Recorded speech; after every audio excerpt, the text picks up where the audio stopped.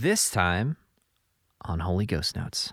I have a podcast with the drummer for Taylor Swift. I'm excited. You're good at making coffee, and you like drinking it. True friendship. We just do reruns for a while. You missed it.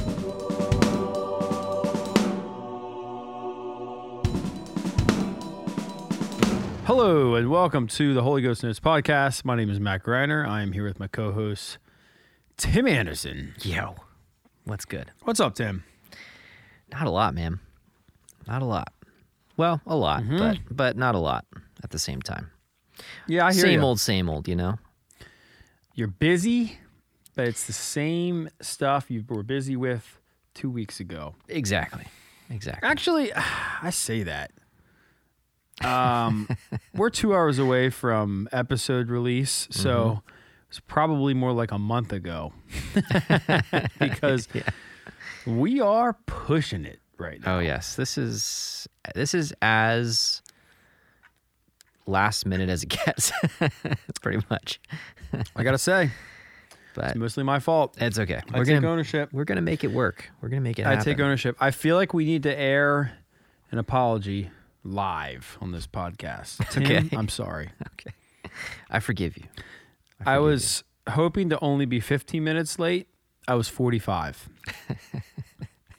But I was happy to know you killed time during that 30-minute deficit by watching old drum videos of yourself. Well, that's a stretch, but yes, I did. That was one of the videos that I watched. Okay. Yeah. Yeah, it's good to go back and watch where you were. Now, Yeah, here's my I know. question. Are you better or worse at drumming?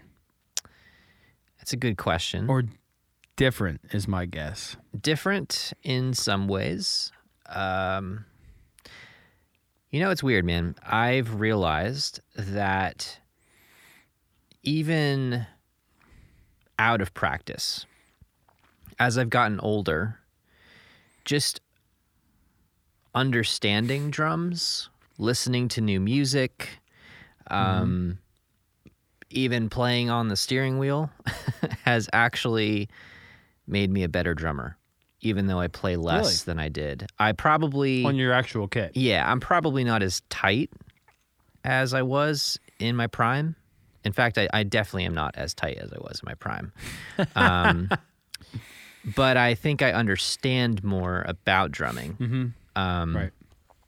Have a probably true. broader...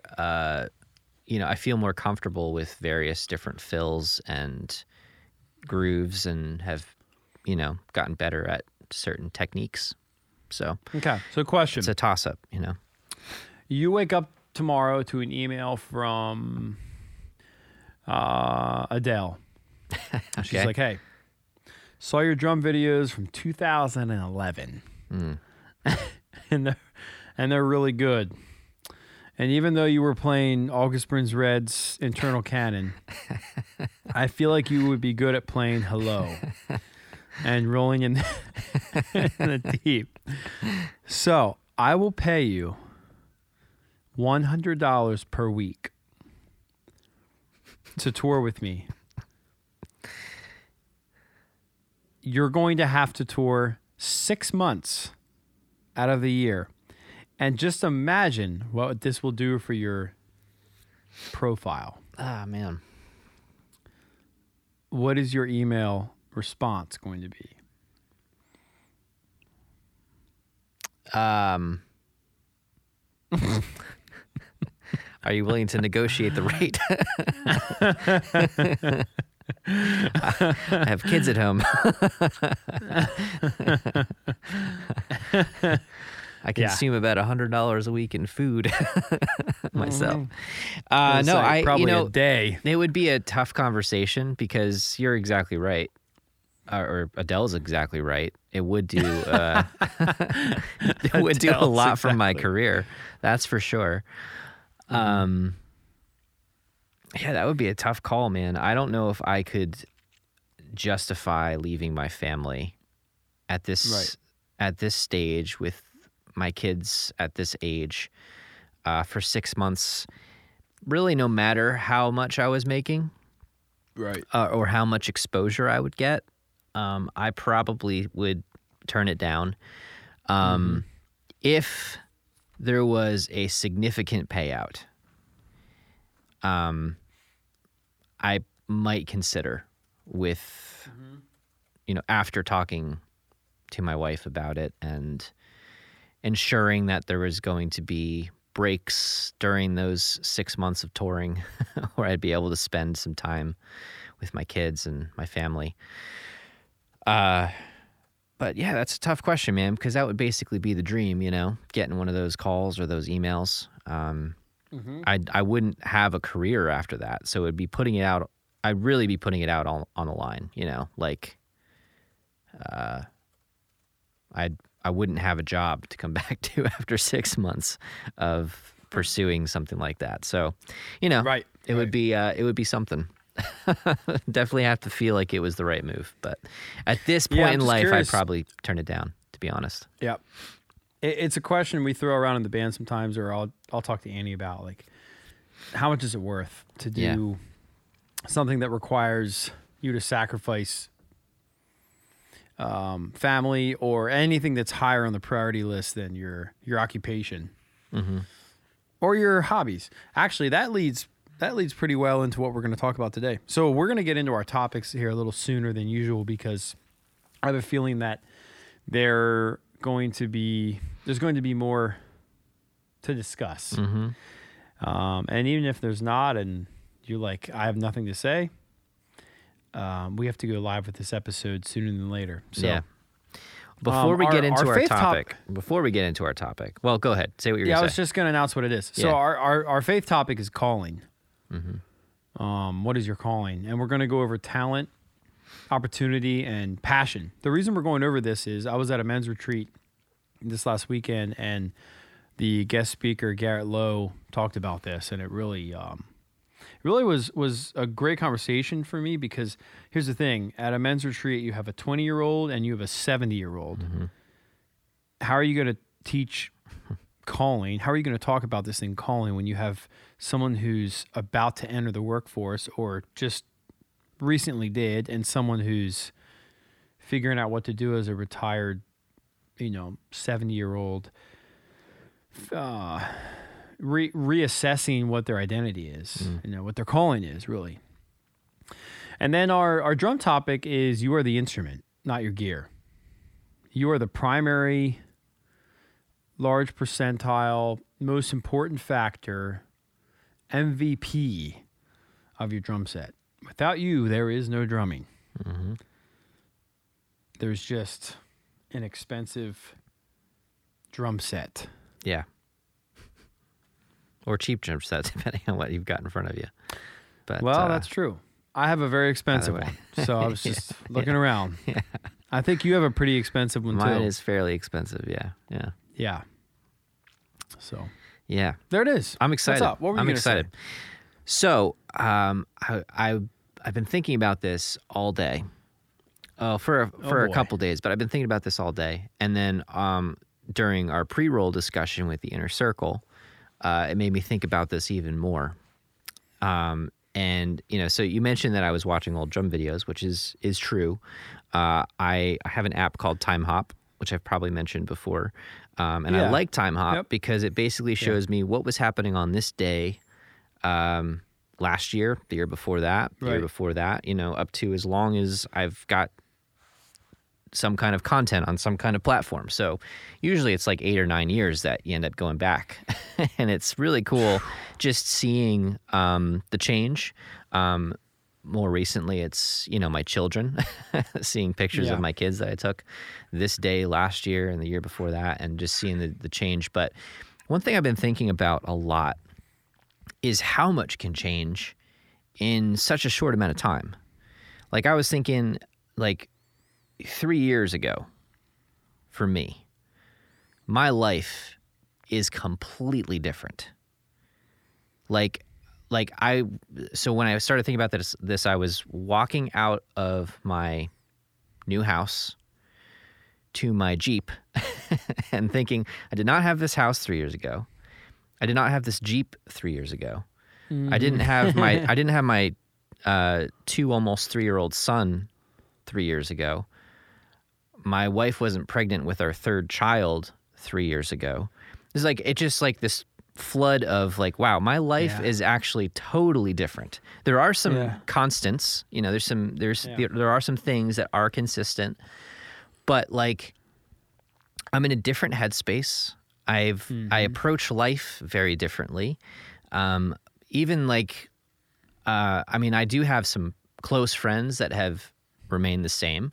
But I have other friendships that have entered the picture that I didn't have. So it's like, when you look at my life from now to 3 years later, even, it's like completely different. And that was cool to think about because, and this goes for anybody, whatever situation you're in, whether it's, hopefully it's good that you're in right now, but if it's a bad situation in particular, it could be completely different in a matter of a year or 2 or 3. Absolutely. Like completely different.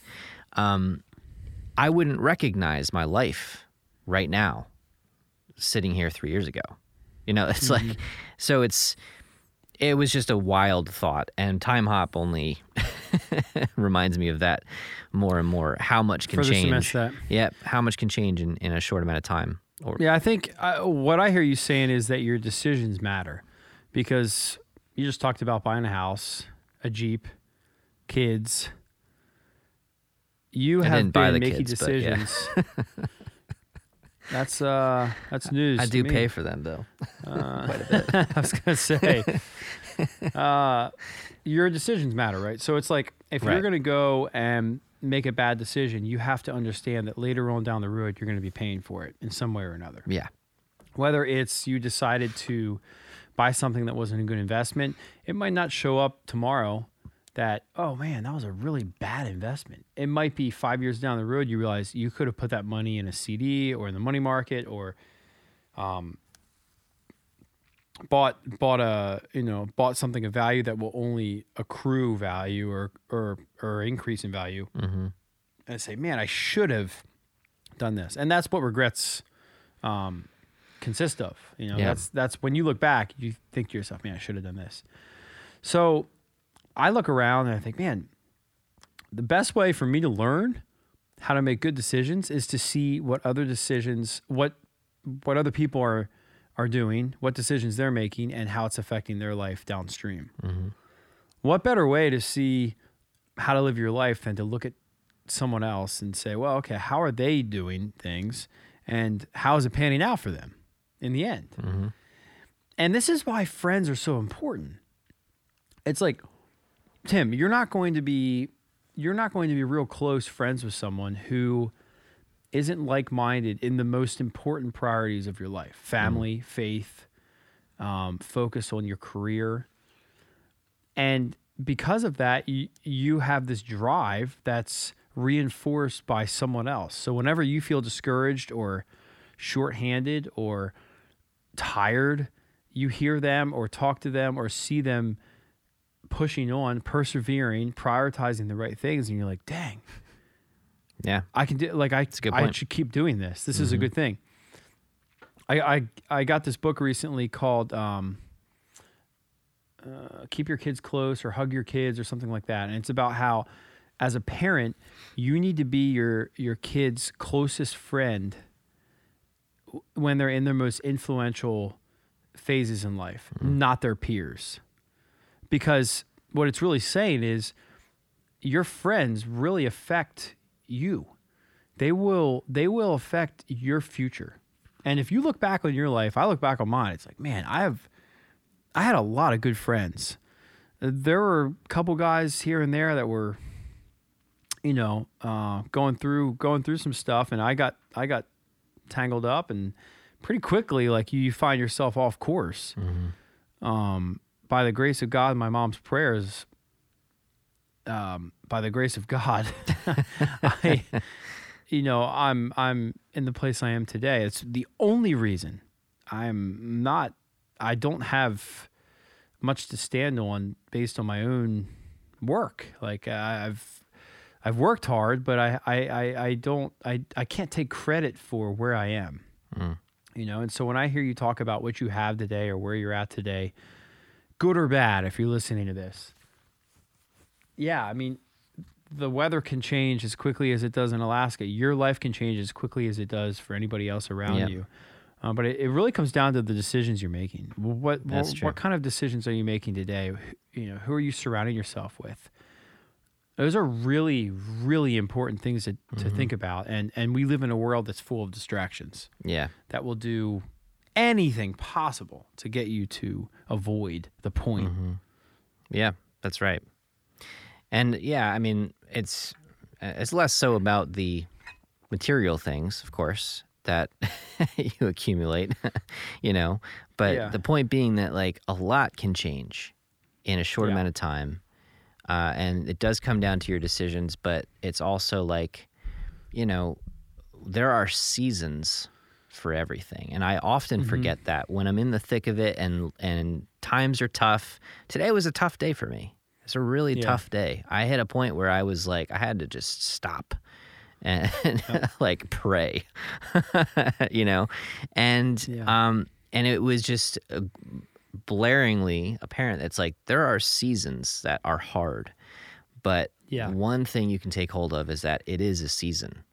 And that season is going to change. And, and in my case, a matter of 3 years, my life looks very different than it did in a number of ways. And so, just hold on to that. Turn that frown upside down. That's right. That's all you got to do. Exactly. That's right. We're going to talk about seasons more in our faith topic. Yep. That's actually on the nose that you brought that up, because Perfect. that's like one of the main aspects of this. So let's get into our drum topic right away so we can get through our two topics. First of all, thank you for listening to this episode. Thank you for listening to this podcast. We really appreciate the support. Yeah. And we're excited you're here. Yeah. Yep. So the drum topic is you're the instrument, not your gear. Yeah. Is that true? Yes, 100% is true. Oh, yeah. I was just drumming on my laps. I literally don't have any other instrument. I am the instrument. I just like that you pluralize lap. Well, I have two laps. You do not. You have one. You have one. Don't double down on that. Don't you do that. I'm holding strong on that one. I love that. Laps. I've never in my life, I'm 38. I've never heard someone say laps other than plural, having like to do running with racing. laps. Yeah. Yes. Or there's I love that you people called me saying, out like right away. Guys, true friendship is when come on. when you're having a conversation and someone doesn't let it go. they make sure laps on public television. Of course I'm going to call you out. There's no 7-second delay here. True friendship. True friendship. All right. Moving on. Anyway. So you were just drumming in your laps, and that's proof that that you are the most important instrument. It's pretty funny. I think we've all seen someone who is a very proficient drummer play a drum set that's not very expensive and make it sound ridiculous. Yeah. Like there's a video of Mike Portnoy playing a kid's kit and it sounds so good. And then we've probably also seen someone sit down and play a really expensive kit and it sounds like drums falling down a stairs. That's okay. I worked at Guitar Center. No problem. No problem. I saw that all the time. Yes. Dude, I felt like that in the studio today. I was recording and oh my gosh, my first take in 2 of the 3 songs was rough. Oh, really? Yeah. Really rough. That always sets the tone, right? Yeah. Everyone's like, oh boy. Thank God for Pro Tools. I get as many takes as I want, but we typically playlist 5. But I mean, there's a good example. I have this decent drum set in the studio and the best mics in the best room. We're paying $1,000 a day, and it's like, who cares if you can't deliver on drums when it's time to show up and actually do the work? Yep. And I don't know. For me, this is an encouraging thing. I hope that it comes across that way for people listening, but you are the most important aspect of your drum set. Yep. Because without you, it's just a drum set. There's no drumming. There's no music. And the reason that's encouraging to me is when I first started playing drums, dude, if I had to play Purple Door, which is a Christian festival in Pennsylvania, was a Christian festival, and they said, hey, man, you got to use the backline kit. Sorry, 5-minute changeover. You can't use your own. My heart raced from 60 BPM, resting heart rate to 195, thinking about having to play a kit that wasn't mine. And in 5 minutes, set it up, probably more like 4 minutes, because you got 1 minute to line check everything. Set it up so that I can play Speech Impediment and Endorphins and 7th Trumpet and your little Suburbia. Yeah. There's just no way. I need it's a game of inches. I need to have things where I want them. Yep. The height of the toms, the angle of the toms, splash to the left, bell right below it, crashes up high. Like, it's Tetris. Mm-hmm. But what I wish someone would have told me is, it's okay. You can do it. You are the most important part of your drumming, not the kit. Not the DW9000 stands that aren't going to move. Not the DW die-cast hoops that feel good to play, like you get the perfect rim shot off of them. It's going to feel different, but you can do it because you are the most important element of that kit. Cymbals might slide away a bit. There might be some frustrations, but if you put in the work and build yourself up to show up and play, then whatever you have in front of you, the bar is only going to be so low. Yep. You're going to be able to do a decent job with what you have. Mm-hmm. That's exactly right. Is that a true story? That you had to play the backline kit at Purple Door? It was going to be. Wow. I was told I have to play a backline kit, and I talked to Josh, our tour manager, and I said, Josh, this is like 2007, 8, something like that. Mm-hmm. It's like, what is that? Thrill Seeker Messenger. It was like Messenger's era. Yeah.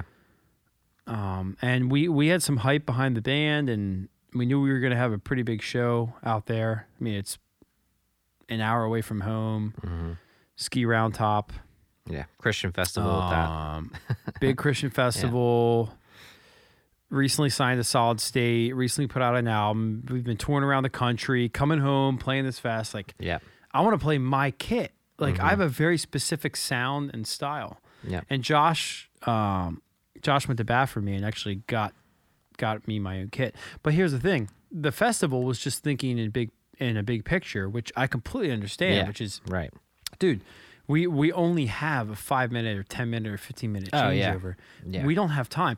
But what they didn't factor in is it's going to take longer for me to adjust the kit that's already up there so that I can play it than to just take it off, load mine on, and go. And you have a crew that will literally just like swap it out.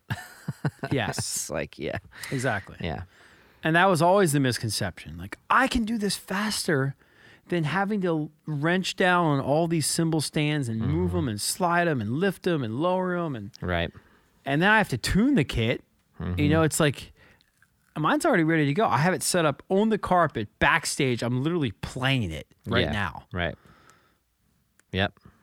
That would be tough. I mean, I completely agree with you, 100%. You are the most important part of the instrument. But yeah, that would scare me too. There's a but here. I used to play backline kits a lot, which is actually that's a big difference between you and me. You're more versatile in this area. Well, yes and no. I used to play backline kits so much that I ended up adjusting my kit that I practiced on to match what was most likely going to be available at a venue. 4-piece. Exactly. One up, one down. I used to have 3 toms. Now I do, one rack tom, 1 floor. And I still play that way to this day because that's what I adjusted because I knew I was going to be playing a backline anyway. So that's smart. But I understand how much that can affect. Like, I don't want to go as far to say that you are going to play well if you're forced to play on a kit that you are not used to. That might not be the case, even if you're a great drummer. Unless you have the time to really mess with it and, but like in this case, a 5-minute changeover and you're expected to play a backline kit that's set up completely different than what you're used to and play the songs and expect to play them well, even the best drummers are going to struggle with that. But you are exactly right. If it's like you are going to sound different on that kit. Like, so let's say there's a universal kit. This is the drum kit that's here. Everyone's got to play it. Everyone's going to sound different on it. Which I think is the testament, and it's where you're going with this, is that it matters very little what is in front of you. The kit itself matters very little in the grand scheme of things, because what you bring to the kit is ultimately what's important. That's what's going to sound different. Here's a good example. I'm in the studio right now. I'm using the Mapex M Series kit. Big toms, dude. Are you using the Mapex in the studio? Yes. That's killer, man. That was one of my first drum kits. Really? Pro M Series. Oh, Pro M. This is a level below that. This is M. Okay. The toms are 10, 12, and 14-inch floor. It's a fusion setup. Okay. Man, I still remember the way it looked when I first bought it. I still remember the way the shells smelled when I changed the heads. Like, there's so many memories attached to this stuff. But the toms are deep. It's like it might be like 10, 10, 11, 12, and like 14, 14. And it's a 22-inch kick, which I'm used to playing 20. Okay. So your toms are up high, and I'm not banking them like Lars Ulrich. I'm keeping them kind of flat. Yeah. So I'm up here when I'm playing these parts. And I'm able to do it, I mean, pretty much the same as my regular DW kit, where the toms are a lot lower. Yeah. Which, my DW toms aren't as deep, so I can get them lower. And my kick drum is only a 20-inch, so my 12-inch isn't going to hit it as much. Yeah. I can lower everything. But I'm still able to pull off what I can on my DW kit, and I still struggle with the parts I do with my DW kit. Because why? Because it's me. It's not the kit. Yeah. It's not the fact that the kick drum's 2 inches bigger. It's not the fact that the head's tuned, less tight. Like that's the thing. We mess with all these adjustments over and over and over again, thinking, if I can just get the adjustment right, you will likely change your end result a very small percentile. Compared to if you put in the time practicing, you will see a huge difference. That's right. Playing. That is. Just look at someone who's practiced a ton for a year. Yep. Look at how they can sit down at any kit, and you know it. If you see them play, you can envision them playing on any kit and be like, I know that guy's going to be sick. Yeah. Yeah. But like, how often have you seen a drummer play, and you're thinking, man, he's that good only because he's playing that kit? No. Never. You've never said that. No. Like, that kit sounds really good. Yeah, maybe that's a thought. But like, you could see a guy playing on a pillow, be like, wow, that guy has fast hands. That's right. That's right. Yeah. Yeah. If you're looking at a deal with percentages and graphs and analytics a lot, and if we're gonna break this down on how much this price point kit with these specific elements to it are going to make a difference in your playing or how you sound on that kit, that those graphs are very low. The graph of practice, skill, you being you and playing what you want to play and having fun doing it, that's where that graph shoots up high. That skyrockets. Yeah. Like let's look at your setup. So let's say Reliant K asks you to play Two left, it's a big don't difference. Make a right, but three Hopefully do. they're paying more than Adele. They're paying you $200 a week. Oh, jeez. Teason's generous. And they're like, but here's the kit. You have to use mats. Mm-hmm. 2 up, 1 down, flat toms, flat cymbals. Yeah, your kit's tough for me. You have to use that setup to play two lefts don't make a right, three do whole way through. You don't get to rehearse on the kit. You get to rehearse as much as you want on yours, but then you're going to come in, you're going to play on Matt's kit. On the other hand, let's say you rehearse on your kit and you get to play on your kit. Same amount of rehearsal, different kits. I think the difference is going to be nominal. I think if you get to that first show and you play, okay, you're not going to be super stoked on your performance. But now let's contrast that with you get to play your kit exactly what you want, the best gear in the world, and it's going to be there when you're ready. But you only get to practice the entire set for a week, whereas on the other hand, you had 3 months. Oh yeah, no chance. No chance. Yeah, I'd be very comfortable on your kit if I practiced on it for 3 months straight. The first few times I'd probably be dropping sticks every time I try to roll around the roll toms. around like this. Yeah. but yeah, 3 months, yeah, for sure. Yeah. No question. Yeah, it's just kind of interesting because you don't really hear this from people. At least I didn't. Because companies don't want you to think about it this way. They want you to think, you need this. Lars Ulrich plays Tama, so if I'm gonna sound like he did on, Ride the Lightning, I gotta get a Tama. Like I gotta get that snare. And it's like, all right, that's good marketing. That's a good endorsement. It is. Because he played that snare, but he also played it a certain way that only he can play it. And it was in a certain room with certain mics, with a certain engineer, on tape. There's just so many aspects to it that are out of your control. Yeah. So what's in your control? You. That's the bottom line here. You. Mm-hmm. Your practice is in your control. Practice. That's right. That's my thesis here. Put in the time. Put in as much or more time as you do thinking about gear or what's in front of you or working your job to pay for the gear. Yeah, you got to work. You got to make money. But focus on what you bring to the kit as much as you do about as much as you focus on the kit. I agree. Gear itself. We spent a good chunk of one of the years of this podcast getting real nerdy about drums, as we do. Oh. And went into being comfortable on the kit and, focusing on ergonomics and all these things. But at the end of the day, sure, if you really want to nerd out, it's fun. It's fun. But don't let it get to your head because this is the truth right here. It does not matter.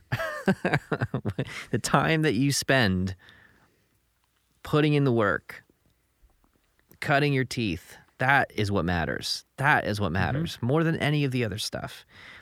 So I 100% agree.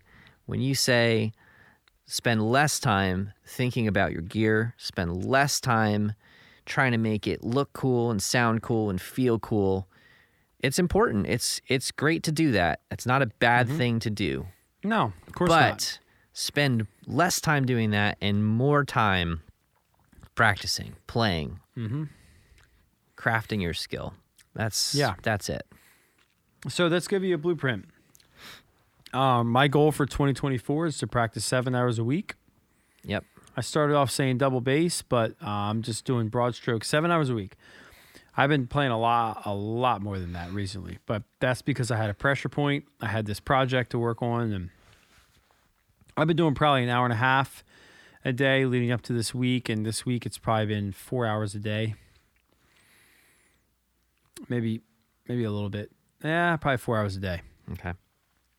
So look at your week and say, what do I want to do? Do I want to do 3 hours a week? All right. Once you have your goal, build your routine. Goals start with routine.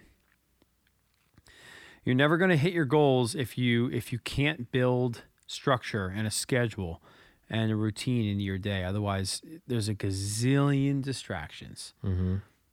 And you're probably not going to prioritize this one thing above other things that have to happen. Yeah. So wake up earlier, and get the job done. That's right. Get her done. Get her done. Get her done. Yeah. Yeah. All right. Well, let's move on to faith topic. Yeah. Our faith topic is calling. Mm-hmm. Why don't you kick this one Yes, off? Tim. You have some. You know where you want to go with this, so I want you to set the stage, and then I'll chime in. That reminds me of a really good band we used to tour with. Set the stage. The ambush begins. Dun-dun-dun-dun. What was the name of that band? Oh, I know who you're talking about. Warrior. Warrior. That's not who I'm thinking. Warriors. You should play that song in this episode. I think it was a band called The Warriors or Warrior. Huh. I think the song's called Set the Stage. It's so good. Set the stage. The ambush begins. Okay. Anyway. Oh, yeah, The Warriors. Good call. I'll have to. Is that it? Yeah. I don't know if I've heard that one. Good band. I haven't talked about them in 10 years. We're old. All right. So our faith topic today is calling. And all credit goes to Garrett Lowe.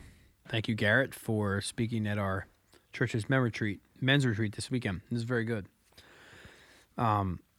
What Garrett talked about was calling, and I was just sitting in my seat at our table thinking, how hard would it be to preach, to teach, to talk about calling to a group of guys that range in age from 20 to 70. Yeah. So at my table,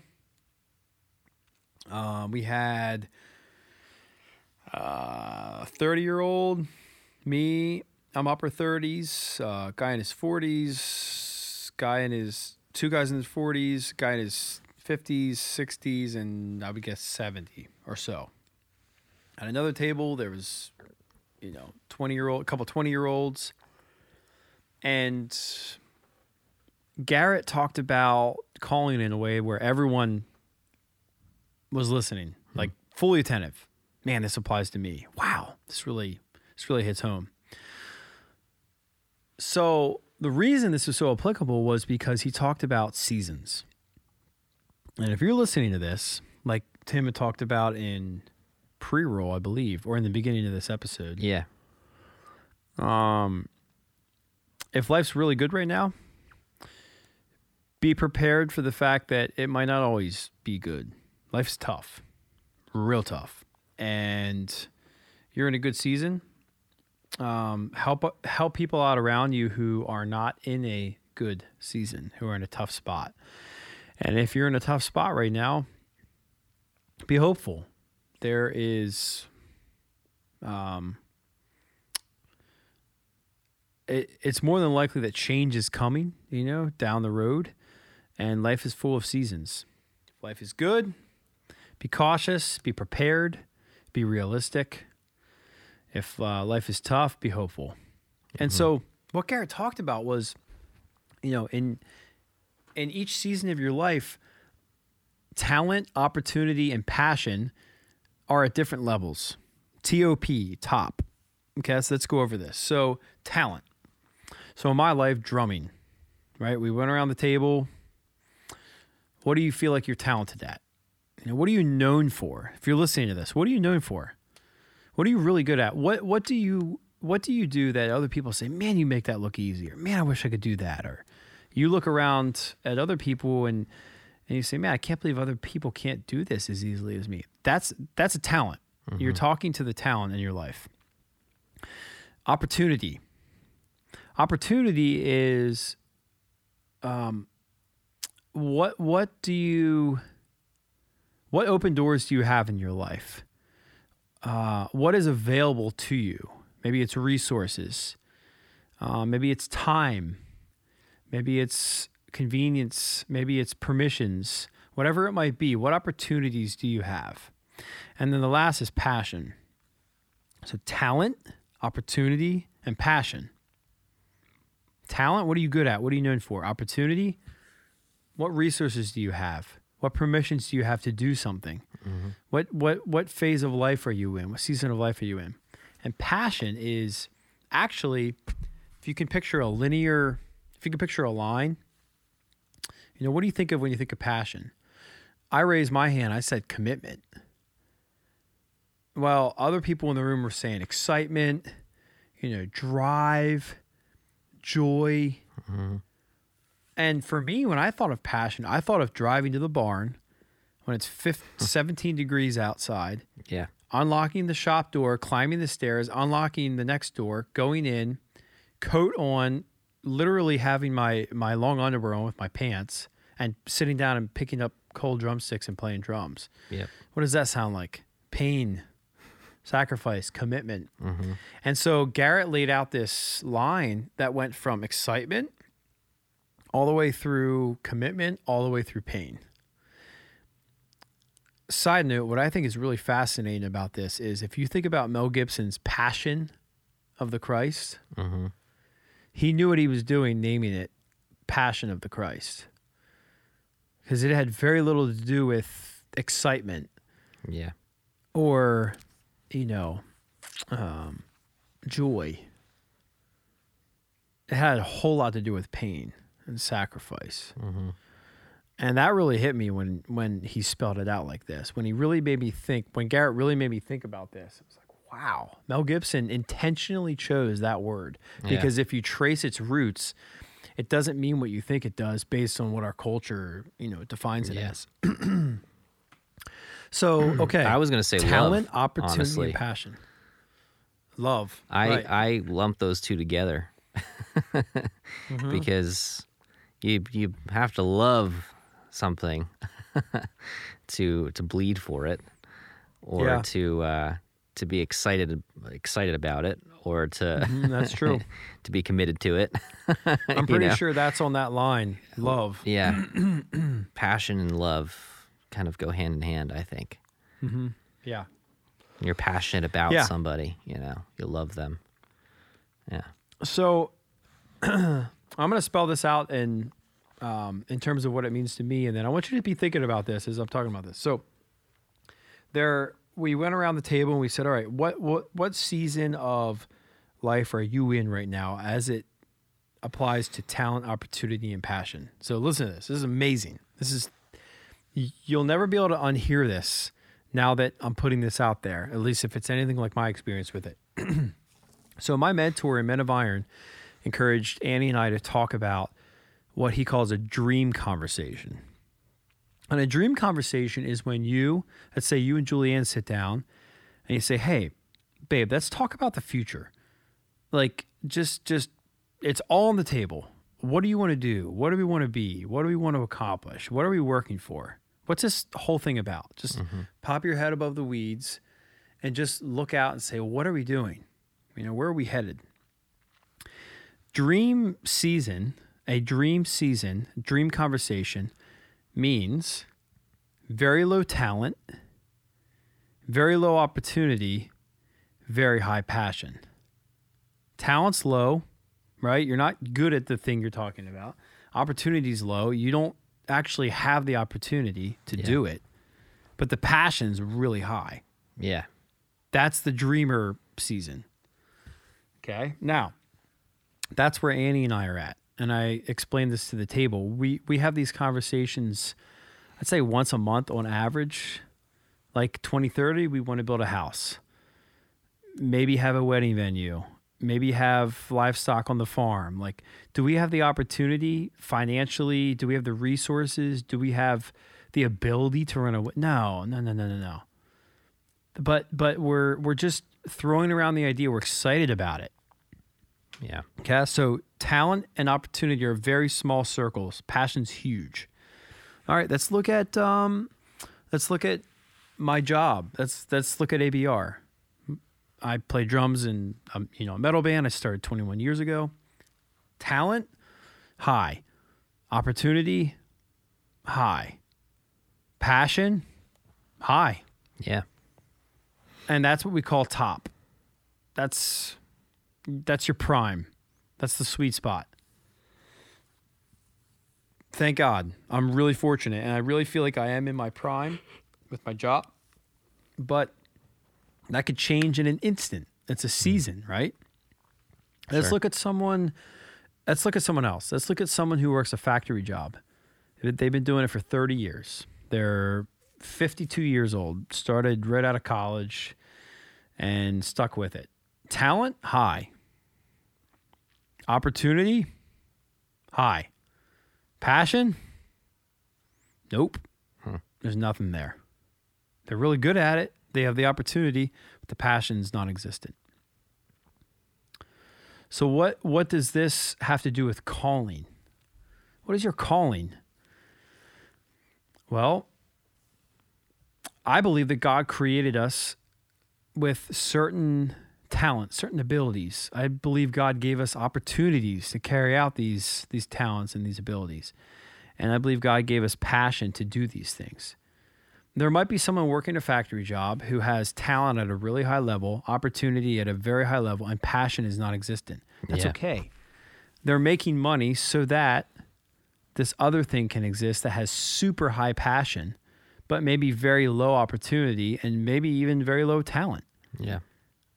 Right? So you see how they all kind of work together. Yeah. In this really cool synergy of just like, I'm really good at this thing, or this thing's really high, but this other thing's low. And you can identify in your life what season you're in based on talent high, opportunity low, passion high. Talent low, opportunity high, passion high.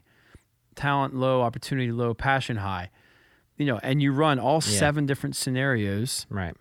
And you can probably identify with them on a relational level, on a spiritual level, on a work level, on a family level. Yeah. And from there, you can identify, what is my calling? I'm 70 years old. I retired. I don't know what I'm doing. What season of life am I in? Well, I used to be an accountant. I'm not working anymore. I have a lot of talent in this area. I have very low opportunity. It's non-existent. I don't have a job. And actually, I'm not even passionate about it anymore. Accounting. So what am I passionate about? Okay, I'm passionate about woodworking. Do I have any opportunity to do woodworking? Not really.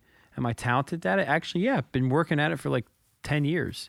So then you look for that opportunity. How can I find opportunity for this thing that I'm passionate about and I'm talented in? Yeah. Right? And you can kind of reverse engineer this idea of calling. I love that. That is really cool. Yeah, so I'm hearing this, as many of you listening are, for the first time. And I haven't even had a second to really fully process this. To think about it, yeah. It's very different. But I'm excited to see what you have to say about your job, about your family. Yeah, sorry to cut you off. No, it's okay. It's it's interesting because you've kind of, in a way, laid out how I think about things, how I gauge value and worth, and even this is very similar to how I would go about prioritizing, not just finding a calling, but just prioritizing life. Like, right. There's lots of things that I'm really passionate about, but is it practical? May have a ton of talent in it, may have a lot of passion, but the opportunity is very, very low, and for that reason, it gets pushed to the bottom of the list. You're good at making coffee, and you like drinking it. Yeah. Is it going to pay my bills? No, in fact, quite the opposite. Yeah, that's interesting how you broke that down. So, like, when you threw out the idea of calling, I kind of went immediately to the Bible and started just kind of reading through verses about calling. And it was, the thing that was interesting to me was how often calling and purpose were aligned, like in the same sentence in many cases. Like it was always your calling and purpose, which signifies that they're two different things as well, which I thought was interesting. So they're related, but they're two different things. And I don't want to detract too much from what you've said here, because this is really a fantastic way. I'm going to be thinking about this for the rest of the week. But it's really a great way to, like you said, reverse engineer your calling, or, it's a great way to, it's a great barometer to identify what season you're in and what you should be focused on. It's fantastic. But I know, like, for me, when I've dived into this idea and thought hard about it, I've realized that I was stuck on certain things. I've said this in the past, but the idea of calling and purpose and the difference between the two was something that really struck me hard, especially when I got married. And I kind of put to rest the idea of pursuing music. Well, actually, it wasn't so much when I got married, but mostly when, we found out we were pregnant with our first kid. And I just kind of put to rest the idea of being a successful musician, being a career musician. Yes. And for me, at that time, it was easy and it was difficult. It was difficult because I felt like I was abandoning my calling, my purpose, right? I can see that. That's what it felt like to me. It was like, geez, like God gave You're this good to at me. it. How am I turning my back on this? It makes no sense. Like, this is the one thing that I've had clarity on for most of my life. Like, this makes zero sense.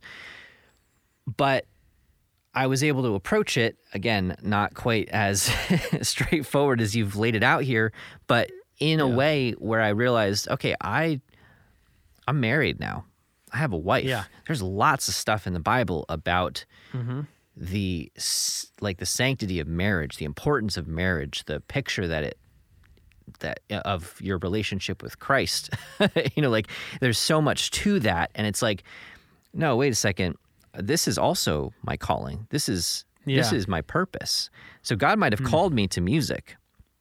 I don't think that'll ever go away. That's never not going to be my calling.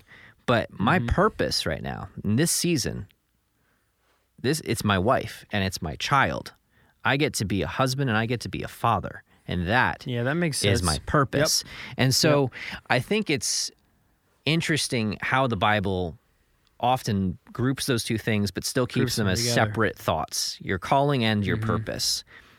And because that, for me, is probably what's enabled me to keep my sanity all this time, is just by being able to say, okay, I'm called to this thing. I have a lot of talent there. I have a lot of passion for this. But in this season, right now, this is not my purpose. Right. And I need to be focused on my purpose, because my purpose is defined by the opportunity, also the passion, the talent. We'll get to the talent. I'll get better at that. We'll get there. I'll become a better dad. I'll become a better husband. But right now, there's opportunities at the highest point, 100% of the bar. Yep. And absolutely. And the it's like, I have to focus on this because this is my purpose. Yeah. And that for me was a really good way of, I guess, processing. Because there's two parts of it. Obviously, there's the identification part of it, which is what you've brought here, is how do you identify your calling? How do you identify what season of life you're in? And then there's the processing of it, figuring out how, how do I now make sense of this? How do I now move forward? Because I've spent X amount of time believing that this was my calling and placing my identity in this thing, I think you're making an important distinction. Like, I was just talking to Annie about this tonight, how, her and I are our own people, came from, different backgrounds. We have our, own unique hobbies, and it's important that we maintain those. Yeah. And that we respect and that we try to understand the other person's background. Like, my sister used to come in my bedroom and actually steal my band t-shirts out of my closet. I had my own style, right? Yeah, and yeah. she thought it was cool. Well, there are days where Annie's like, oh my gosh, why are you wearing that? And it's like, she's right. Like, why am I wearing that? But it doesn't feel good to be misunderstood, right? It feels good to be asked, like, all right, so why did you like this band, or why did you buy those band t-shirts, or why do you hang on to that thing? That's the whole point of being your own person. Yeah. In a marriage, there's two people that become one, but it's really important that if you're going to feel loved, that you feel understood, because love without being understood is superficial. Yeah. It's completely superficial. If you meet someone for the first time and you say, I love you, they're like, no, you don't. You don't even know me. Right. How can you love me? Right? So like, if your spouse or your girlfriend or your partner or your friend or your parent or your kid or whoever it is says, I love you, and they don't know you, they don't really know you all that well, they don't ask questions, they don't involve themselves in your life, it doesn't really hit home. But if they know you really well, the good, the bad, the ugly, and they say, I love you, Yeah. it strikes a chord that nothing else can. Right? Yeah. Yep. That is so true. And so I think you're making an important distinction here, which is your purpose has a lot to do with why God's put you here in this season to do this thing, to be in this marriage, to be in this relationship, to have this job that you have. Your calling might be something that stands outside of that picture and might be actually on the back burner for a little while, might be on pause. Yeah. And who's to say you don't have multiple you're- callings as well? Because You might have I multiple believe callings. that, especially if you had the desire, the passion to be a father one day, and legitimately chose to be a family man over this thing that you love. I mean, I'm not talking to you specifically, but Sure. in my case, it's like, well, Yeah. maybe I was actually called to be a dad. Maybe Right. I was called to be a husband too. So there is that, like, it doesn't necessarily mean that you have one calling and you missed it. Like it's like, I don't want to put it You that way struck either, out. Sure. But to recognize it and to Yeah. understand its place in your life, I think is huge. The thing about the distinction you made that I really like is that you are your own person. Yes, you are married.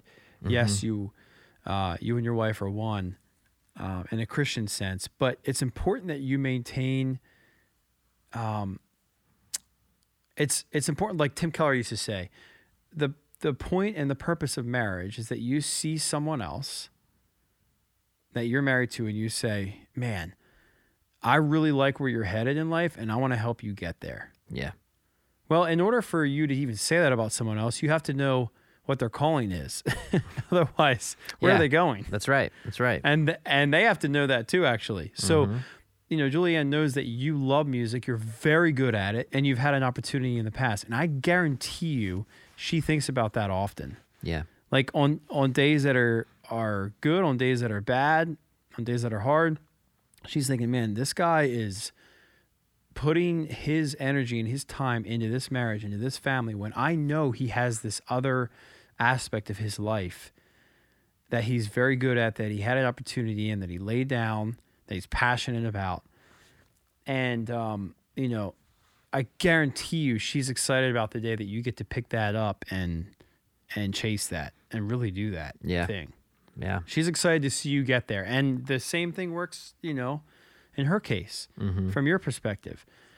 So I think that's the really, amazing thing is that God gave us each a calling, and it's interwoven into our DNA, and it's going to show up at different times. It's going to change over the course of time. And as you're listening to this, just think, just write down a few things, like just make 7 different squares on a piece of paper and put talent, opportunity, and passion. And on each one of those squares, write talent high, opportunity high, passion high. That's square 1. Square 2, talent high, opportunity high, passion low. Square 3, talent high, opportunity low, passion low. right? And start to identify what areas of your life fit these categories. Yeah. Yeah, that's It's great. more than likely, just the way it works, your job is going to be talent high, opportunity high, passion low. Mm-hmm. It's just the way it is. Like it's your job, and you might not be all that passionate about it. You're good at it. You're making money, which means you have the opportunity. And that's okay. So what's your hobby then? And how do talent, opportunity, and passion fit that? Are you good at it? Do you have opportunities? Are you passionate about it? Most likely your hobby will be talent high or medium, opportunity low, and passion high. Yep. But if you can get those three to align, that very well could be your occupation in due time if the opportunity is high. That's a good point.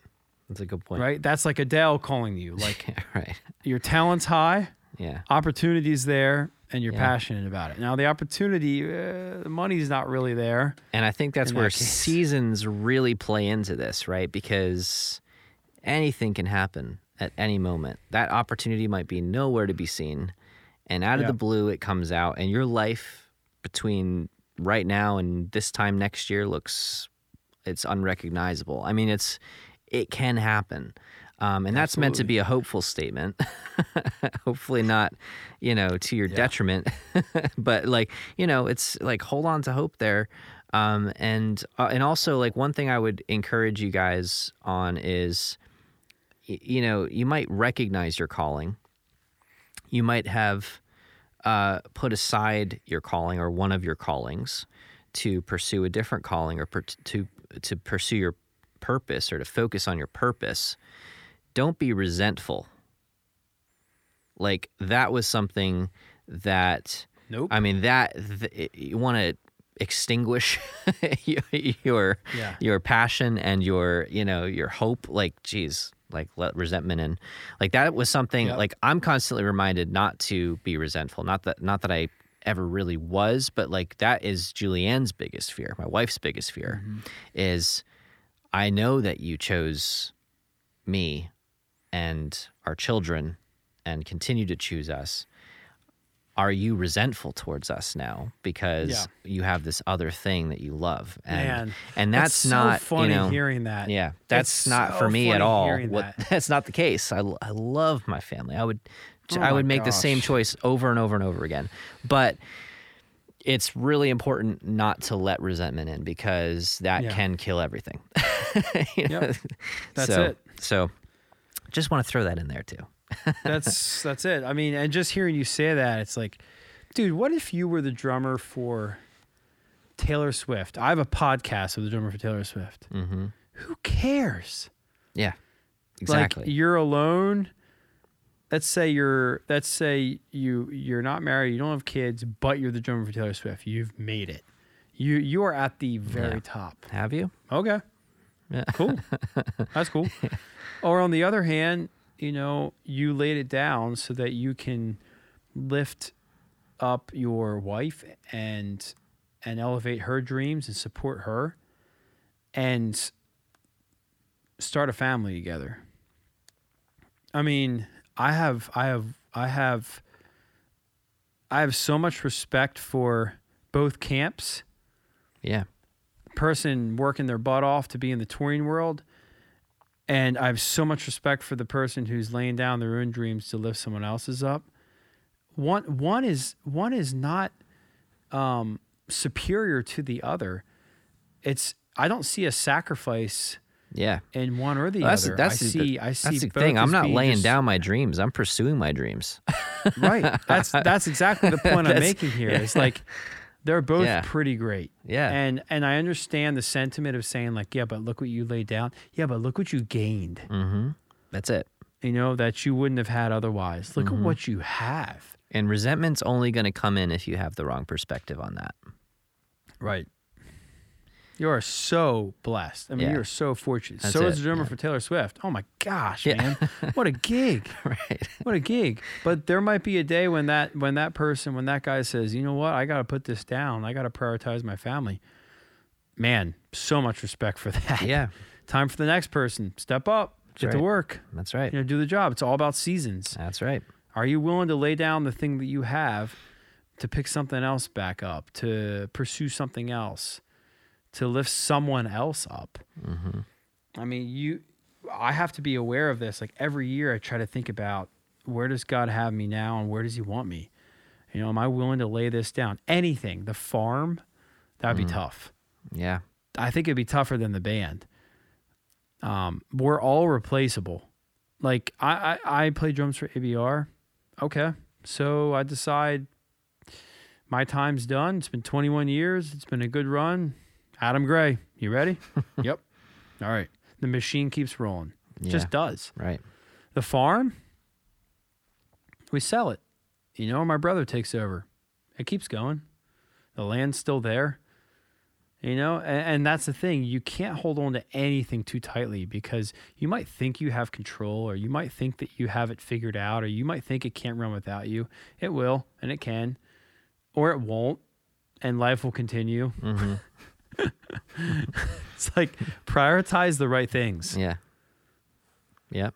That's And exactly I'm right. speaking from experience here. I've done a really terrible job at this in the past. And I've learned my lessons the hard way at times. My advice, prioritize the right things. Because nothing really matters compared to family.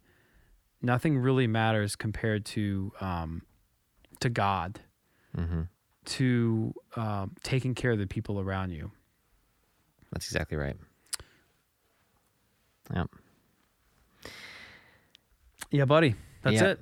You drove the point home there. That's it. That's it. 80 feet over the fence, Tim. We need to hear this message. I mean, hey, put this episode on repeat, and let's try to listen to this every, 2 weeks? Yeah, it's a good reminder. That's for sure. We just do reruns for a while. Yeah. For us. Yeah, right. And I guarantee there are people listening right now. If you're listening right now, I'm sure this is what you needed to hear, because this is relevant to all of us. This is such a good reminder at any point in life, because you're in a season. You can be sure of that. We don't know whether it's an up season or a down season, but regardless, the lesson still applies, right? It's the same principle. So with that said, good stuff. Thank you guys for listening. Really appreciate you all. That was a fast episode, man. Yeah. Time certainly went sometimes fast. They just fly. I am gonna have to crank this one out. We've got an hour. Yes, you are. Yes. Before this drops, we'll do it. We'll get it done. We'll get her done. But yeah, go ahead and drop us a rating on Spotify or Apple Podcasts or wherever you're listening. If you drop us a rating. Well, how would you put it? Not that way, but I liked it. Drop us a rating. Sort through your paraphernalia and leave a rating. Oh, John. That sounds like something the band Dank Punk would say. Dank Punk. I love those guys. They're hotties. They were good. They used to be good. Thank you for listening. Thank you to the Inner Circle for supporting this podcast. If you'd like to check out our socials, Instagram, Facebook. If you'd like to follow us on Patreon, support us. That'd be awesome. Yeah. We have quite a few supporters on there, and that's the reason we're still going today. It is patreon.com/ Holy Ghost Notes. Instagram.com/ @ Holy Ghost Notes, I think. I think there's an @ sign before it. Pretty sure. And Matt and Tim at theholyghostnotes.com. That's right. Thank you for listening, Tim. Always a Thank pleasure, you for man. talking Always and a pleasure. listening. Yes. And until next time. Peace. Peace. Peace.